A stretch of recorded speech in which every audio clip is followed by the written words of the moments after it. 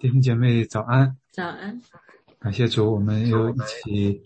来同心合意的来到神的面前，我们一起来寻求他的面。让我们还是先一起来低头祷告。亲爱的天父，爱我们的主，你是宇宙万有的主，主你掌管了一切。主，我们也感谢你在一切的环境当中，主你保守眷顾着我们每一位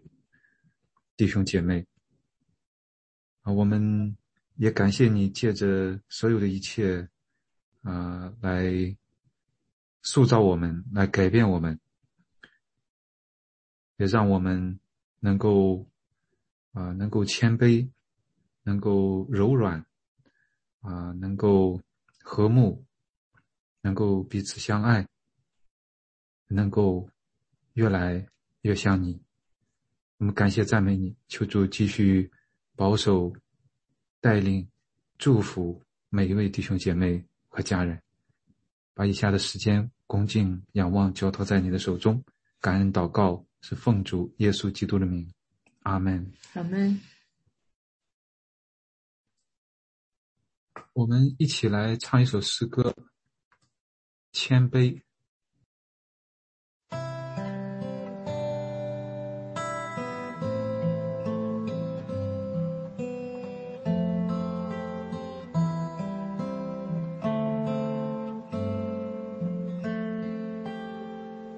我需要谦卑，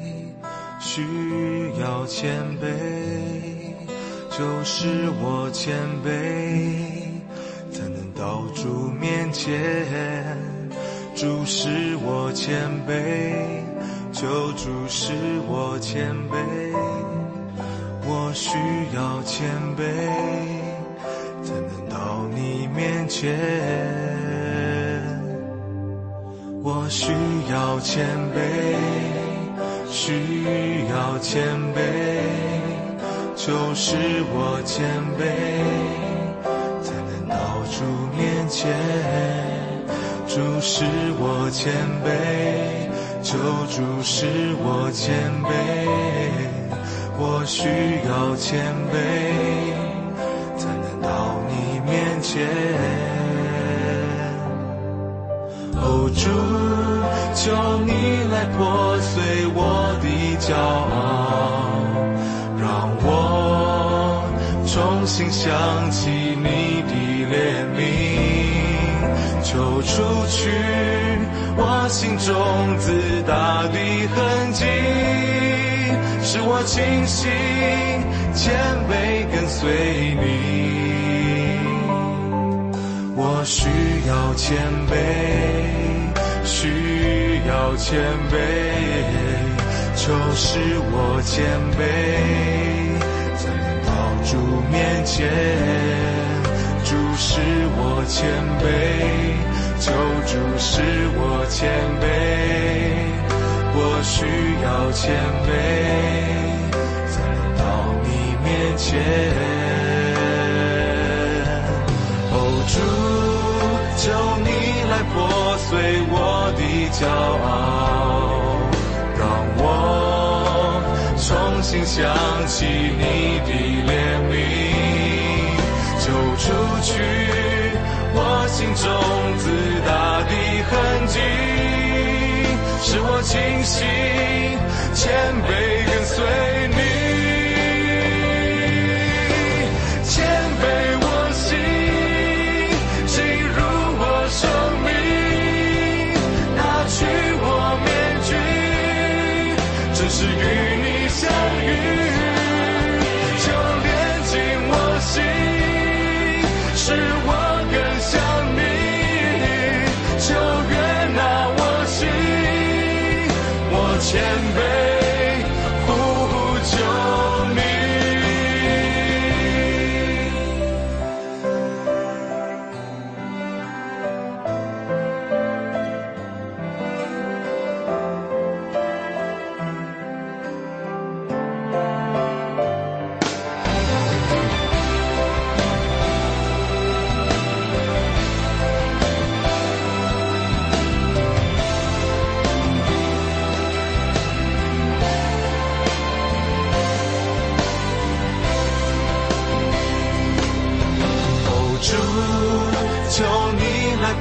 碎我的骄傲，让我重新想起你的怜悯，就除去我心中自大的痕迹，使我清醒谦卑跟随你，谦卑我心进入我生命，拿去我面具，正是与你相遇，就连进我心，使我更像你，就悦纳我心，我谦卑呼求你，我需要谦卑，需要谦卑，就是我谦卑，才能到主面前。主使我谦卑，救主使我谦卑，我需要谦卑，我谦卑呼求你。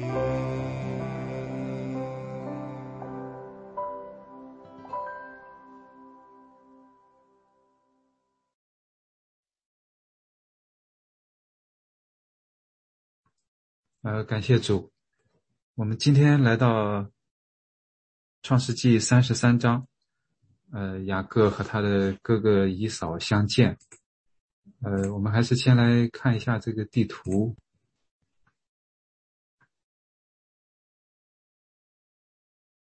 在皮努伊勒这个地方，雅各和神的使者彻夜摔跤。神并没有完全把他击垮，只是摸了一下他的大腿窝，他的腿就瘸了。然后再走的时候，神给他祝福。那接下来就是雅各和以扫相见。雅各又做了一些预备，使女带着孩子走在前头，这个利亚带着孩子走在中间，拉结和这个带着约瑟走在后面，他自己走在队伍的最前头，一连7次匍匐在地，然后才见到他哥哥。兄弟两人拥抱亲嘴和好，然后有一段对话。这个雅各反复央求他哥哥以扫收下了他的礼物，然后这个以扫提出来建议要陪着他一起走，他婉拒。以扫说要不把我几个人留在你这个地方，再一次婉拒。所以以扫带着这个400个人就回去了，回往西尔去了，以东地去了。雅各说是要慢慢的走，只走到西尔，但他这个不知道是说这接着就走到西尔，还是以后要去。他接着往继续往西走，往北往西，到了苏哥这个地方，然后在这个地方盖造房屋，给这个牲畜群畜搭棚，在这地方住了一段时间。之后到了示剑，在示剑买了当地人的一块地，支搭帐篷，然后再下一步又有新的事情发生，那么他一直在往南走。那么今天就是在这附近，是这附近和哥哥以扫相见，然后到了这里，在这个示剑这个地方，买了地以后筑了一座坛，给这个坛起了名字，意思是神，以色列的神。那么这是这一章的这个主要的这个脉络。那么我们接下来我们一起来分享，看这一章给我们有一些什么启示，让我们有一些什么得着，我们来一起来分享。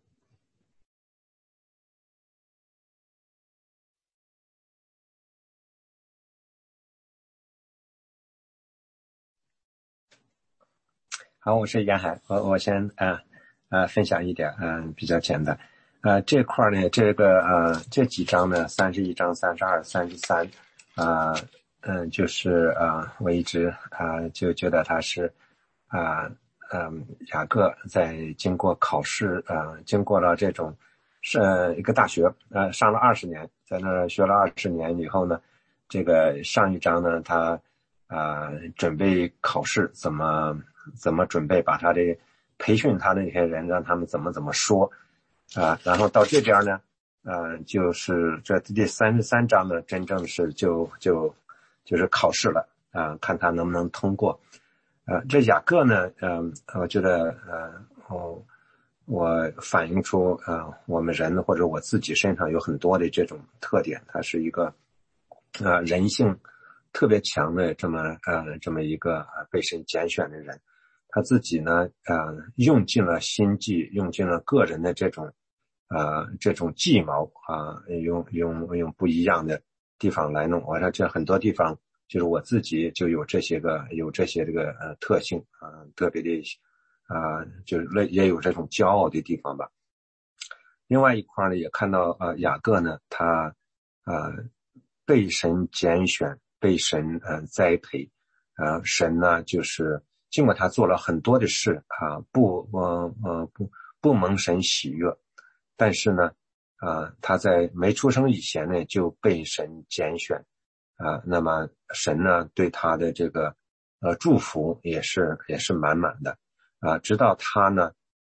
慢慢的就认识到这神呢不单单是亚伯拉罕的神，以撒的神也变成了他的神他这次呢这一章呢经过了这个考试以后呢，那么他真正的成为了这个神呢所用的这个足够的大的器皿来不但承装神的祝福，也通过他祝福了他的很多的这个后裔。那么他在这里边这一章记载的很多，就像我们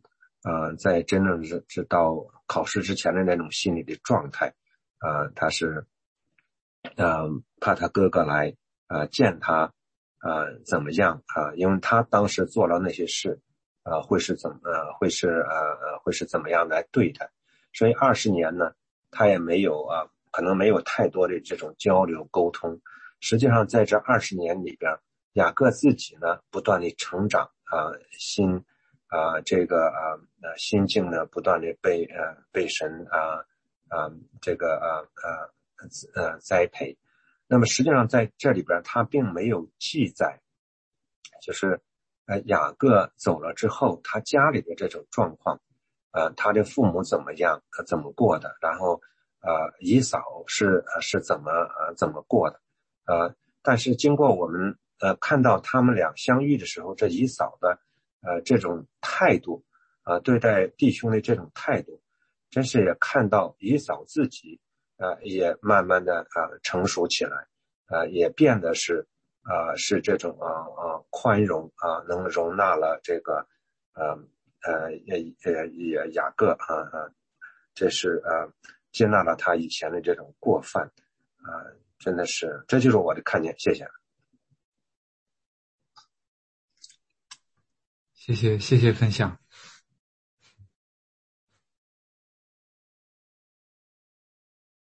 就是雅各在这个地方和哥哥相见的时候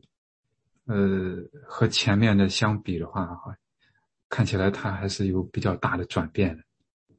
他的这种态度这种姿态这样的谨慎小心然后这么低的这种姿态去这个把这个礼物在前头一波一波的，然后他走在队伍的前头一连7次匍匐在地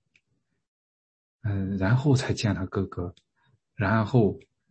这个抱住亲嘴之后，这个说话里面都是要在我主面前蒙恩只要在我主面前蒙恩就是了。这么的谦卑，这样的他怎么能到这个地步呢？我们如果想一下的话，这么有计谋的一个人，这么成功的一个人，骗都骗成功了，用一个略施小计，就把这个长子的名分给骗到了，然后又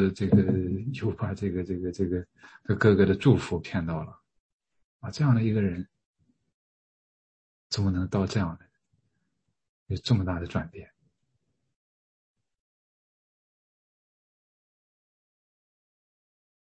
沿海弟兄讲他20年的学校，这20年的学校看来是没有白上，在20年里面经受了那么多，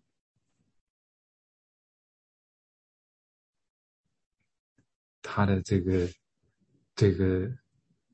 种生命，他的这个待人接物也有了这样大的转变。当然他在面对着这个很大的危险，这是一个原因，他要保守他的家人，他要保守他的这个家人的这种安全平安但是他这种这么骄傲，这样的一个这个成功的这样的一个人，能够这么谦卑，这么柔和的，我们也真是想一想的话，是多么的不容易。就能让我们想到这个他前面所经受的是什么。如果不是一个那种破碎，如果不是那种熬练，他怎么能到这样的一个这么柔软，这么谦卑的一种地步？谢谢。要谢谢牧师分享在这33章里面我从那个以扫身上也学到了一个蛮好的一个功课以扫同样的也经历了20年他也上了20年的人生的课虽然他不是被拣选的，虽然他在这边记载的负面的比较多，可是20年的生命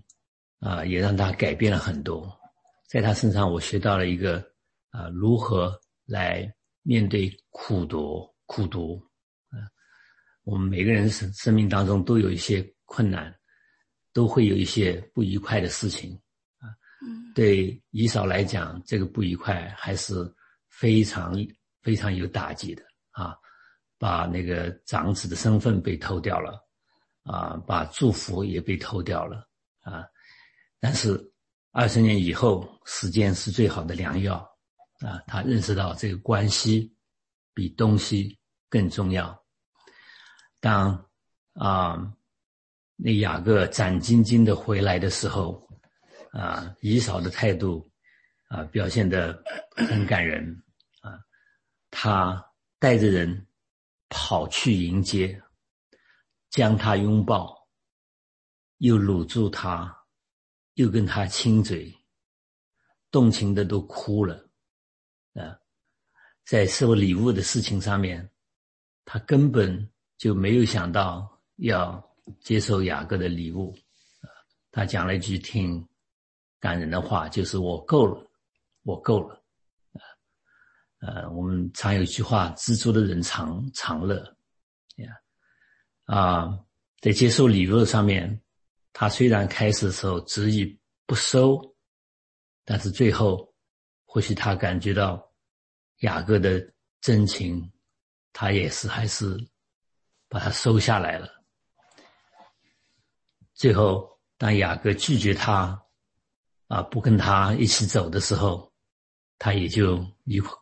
单单的先走了在他身上我们就看到一种比较谦卑，比较和善，比较大度比较有宽容的那个心这对我本人来讲也是很好的教训。我想我就思想一下自己生命当中有些不愉快的人和事与其说把它一直藏在心里面背上一辈子，还不如靠着神的大能早早的把它卸掉。即便是我最不喜欢的人，从人角度我们不能原谅，但是靠着圣灵的大能，今天开始就彻底的把它原谅。谢谢。谢谢，感谢主。让我想起来南非的纳尔逊·曼德拉，坐了几十年的牢，在他被释放的时候，他说他要选择宽恕。他说如果我不宽恕的话，我知道我仍然在牢里边，我宽恕了我才真自由吧，从那个过去的这种伤害这种里面走出来，宽恕，所以他才带领了这个和解，后来的这个和解。我们的生命当中可能都会有一些让我们印象非常深，或者说叫刻骨铭心的一些经历，就像这个以扫这样，被伤害过，被欺骗过，并且这种伤害就像这里他们之间的这个是对他一生无可挽回的影响，他整个的人生轨迹改变了，他整个的人生方向改变了，他的人生整个的被改变了，就是被那一个人改变了。他这个心里面的这种怨恨和苦毒会有多深多强，但是这个地方我们真的好像有一点都仔细想想的话有一点差异，就这样就宽容，就宽恕了，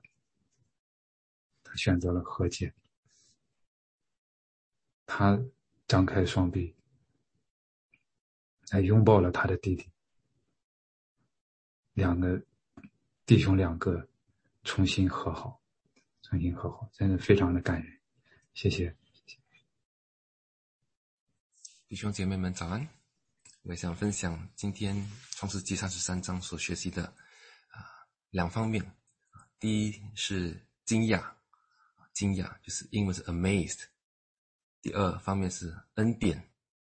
就是神的恩典，是 God's grace。所以惊讶呢，我们上一章看到雅各他预备去见以扫的时候，他在第7节说雅各就甚惧怕而且愁烦，他预备所以这个考试的时候他非常的惧怕朝见他哥哥。可是在这一章我们看到第4节，以扫跑来迎接他，将他抱住与他亲嘴。我觉得雅各当时的心情是非常既然是这样的场面，从以扫的角度来看呢，他也是肯定很惊讶，看到雅各一个人离开的时候，回来的时候却带着这么多妻子跟孩子。第5节说以扫举目看见妇人孩子，就说这些和你同行的是谁呢？所以我觉得想着雅各跟以扫彼此见面的时候都互相的惊讶，而这个惊讶主要是神的恩典。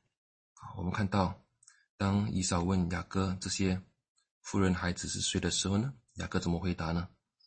在第5节，这些孩子是神施恩给你仆人的，是神施恩给他的，他也纪念到神在伯特利给他的应许，神给以撒亚伯拉罕的应许。然后除了孩子呢，他看到他许多的这些牲畜的时候，在第11节，求你收下我带来给你的礼物，因为神恩待我，使我充足。雅各也知道这一切都是神恩待他，所以真的是很多的恩典雅各都数算得住。所以我们融合这个惊讶跟恩典，我们经常会 amazed by God's amazing grace。 神的恩典是非常的让我们吃惊的。回想我们生活当中，很多时候我们数算主的恩典的时候，也是觉得既然发生这样美好的事情，这样奇妙的事情，这边就做一个见证，就是关于我们教会的学生事工，相信当中的弟兄姐妹，这边有挺多弟兄姐妹都有参与。这是在去年2021年的时候，经历到神非常惊讶的恩典。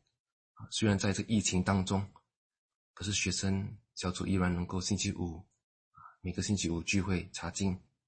同工们星期3祷告，为着学生们预备活动，更认识他们。所以去年2位学生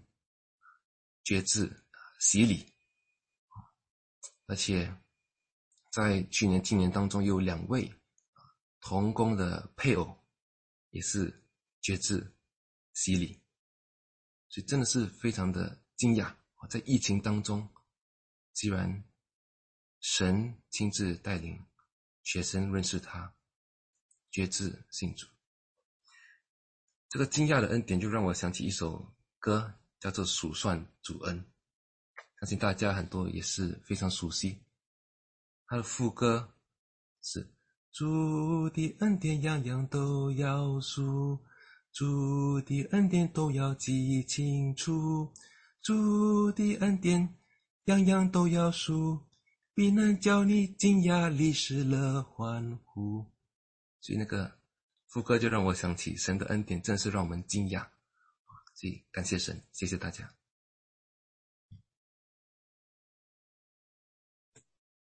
感谢神，感谢神，谢谢国子弟兄的分享。神的恩典真的让我们惊讶。他是在这样看起来好像好像不太可能，好像很难的这样的一种局面之下，可是它就确确实实发生了。真的是感谢神，奇异的恩典，奇妙的恩典，让我们惊讶的恩典，让我们赞叹的恩典，让我们非常的这样的敬畏感恩的这样的恩典。感谢神，确实是在这样的疫情的环境里面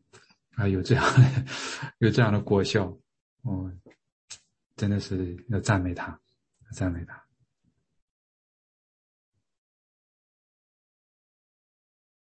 这个地方确实像以扫这种转变和这个结局，确实有一些出乎意料，感觉原来你看这个雅各做了这么多预备，其实好像都是有点多余了。在前面的时候，他遇到拉班的时候，神警告了拉班，用那样的方式来保护雅各。在这个地方，神也在动工，他哥哥以扫的心转变了，所以我们感谢神。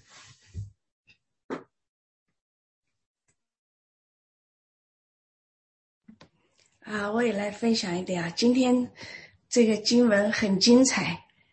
那个前面弟兄分享的更精彩，我听得非常感动。这个雅各跟以扫斗得那么厉害，然后在神的带领下，竟然出现了这样一个非常感动的场面。那我说雅各上帝给他叫他回去，尽管我们说他好像不放心，准备了那么多东西，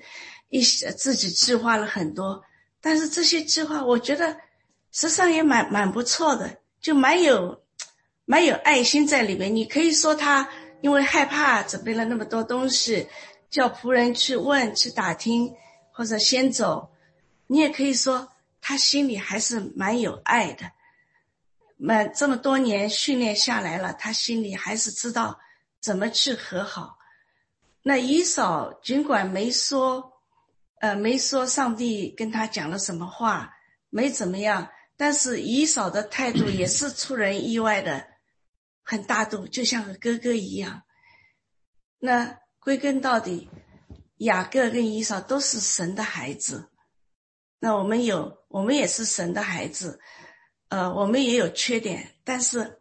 还是有好的地方，有善良的地方。那在这里边，善良的地方当发挥出来的时候，这幅图画好美啊，非常的美。那像牧师讲的，你不原谅别人，等于把自己关在牢里。那我也有一句一个王博士说的，你不原谅别人，等于你自己在吃慢性毒药，希望别人死，但是实际上害的是你自己。那在这里边我学到的就是说，无论家里边啊，或者你跟外面跟人相处啊什么，有时候你改变一下，用一点点爱，事实上这个问题有时候就出乎你意料之外的会突然就化掉了。就是爱能化掉一切，爱能包容过去的那些错误。所以我们有时候我们自己没办法做出这样的爱，那我们求神吧。谢谢。谢谢分享。确实这两个人两方两种情况两种态度都让我们可以有这样的学习得着。从这个以扫身上，他的这种宽容这种接纳，这种饶恕就是把这一段让他有一个这么好的一个这样的一个局面，这样的一个结果，让我们非常的感动。雅各这边也是，他确实是他把这一些这么多这样的好东西这样的来给他哥哥，并且他是那样的一种姿态。要和解的话，从这里来看的话，他是作为之前的这种欺骗的一方，或者说伤害的一方，他主动的去寻求谅解，他主动的去表达自己的这种通过这样的举动表达自己的这种悔改，表达自己的这个尊敬，来表明他的态度。其实应该说是相当于他迈出了第一步。他当初伤害了他的哥哥，他先来把这些礼物来奉上，然后他亲自的在前头一连7次匍匐在地。这真的是想一想是多么的不容易，多么的不容易。也可以看出来他先走出来这一步，伤害了别人，意识到了这个伤害。他怎么样能意识到这个伤害呢？我这想一想的话，因为他20年里边一直在受伤害，他知道被伤害的这个滋味，他知道被剥夺的这种滋味，他知道被欺骗的这种滋味，他也就知道他给他哥哥带来的是什么。这一切的苦难不是突然的，从他这个拉班给他的这个生活的这种教育，这种磨练可以看出来。拉班如果是我们再往前这个想一想的话，这个人，在他立约之前，雅各发怒斥责拉班，说了很长的一段话。拉班怎么讲呢？拉班回答雅各说，这个31章43节，这女儿是我的女儿，这些孩子是我的孩子，这些羊群也是我的羊群，凡在你眼前的都是我的，你的都是我的。他的这个思维是，我的东西当然是我的，你的东西也是我的，就是这样的一个人。那么雅各在他的手下20年的时间，是经过了这么长的一个熬炼，他的生命从这个里面有了多么大的转变，完全的被这样的一个，真的是一个大的这一个学校，我们也感谢主给他这样的一个这样的一种塑造。那假如说不是这样的话，我们想一想，像他这样的人，怎么样能够改变？什么能改变他？他可能会把自己的这么多好的东西给别人，或者他怎么样能这个与神与人较力的这样的一个人，他怎么能一连七次的来伏在地上？他已经经历了这所有的一切，并且他到了一个他自己靠自己不能掌控的这样的一个局面。他谦卑，他柔软，他降服，他依靠。确实像这个刚才弟兄姐妹分享的一样，他都是讲神怎么样恩待，神怎么样恩待。他之后他也在祝坛，他也敬拜神，感恩，感谢主。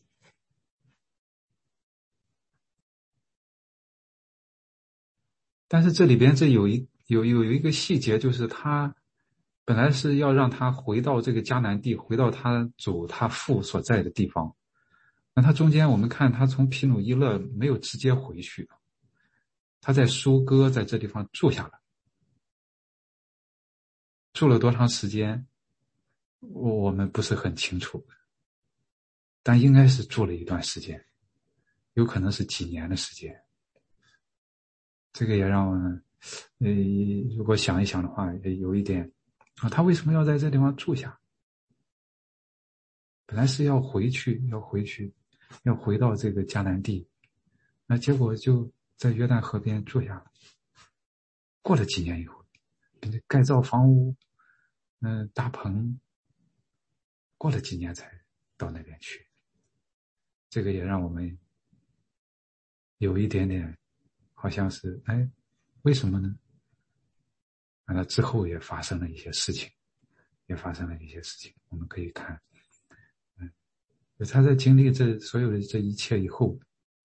仍然会面对一些事情，一些局面，是也是不容易的。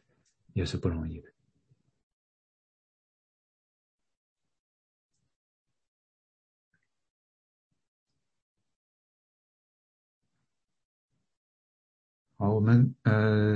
很感谢弟兄姐妹的分享，让我们在这里面看到从不同的角度，不同的方面，从不同的人物来学习，从他们的身上来这样的确实是想结合我们自己的经历，结合我们自己的这种人生的这样的积累起来的一点一滴一步一步的，我们走到今天，然后我们看这个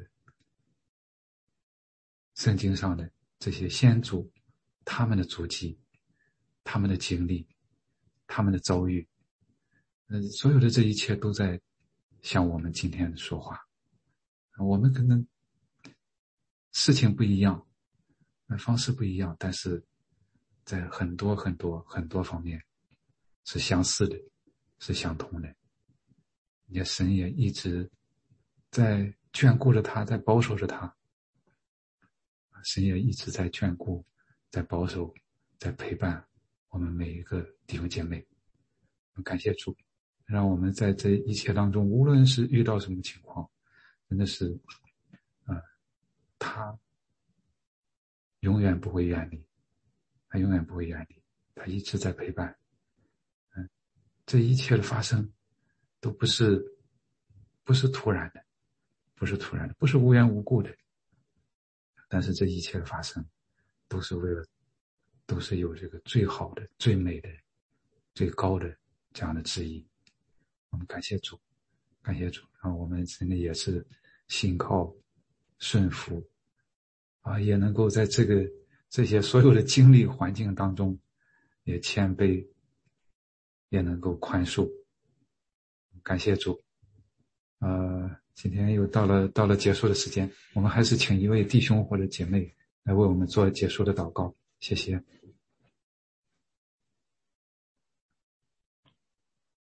亲爱的父神，我们满心感谢你，让我们早上能够一起的来学习主你的话。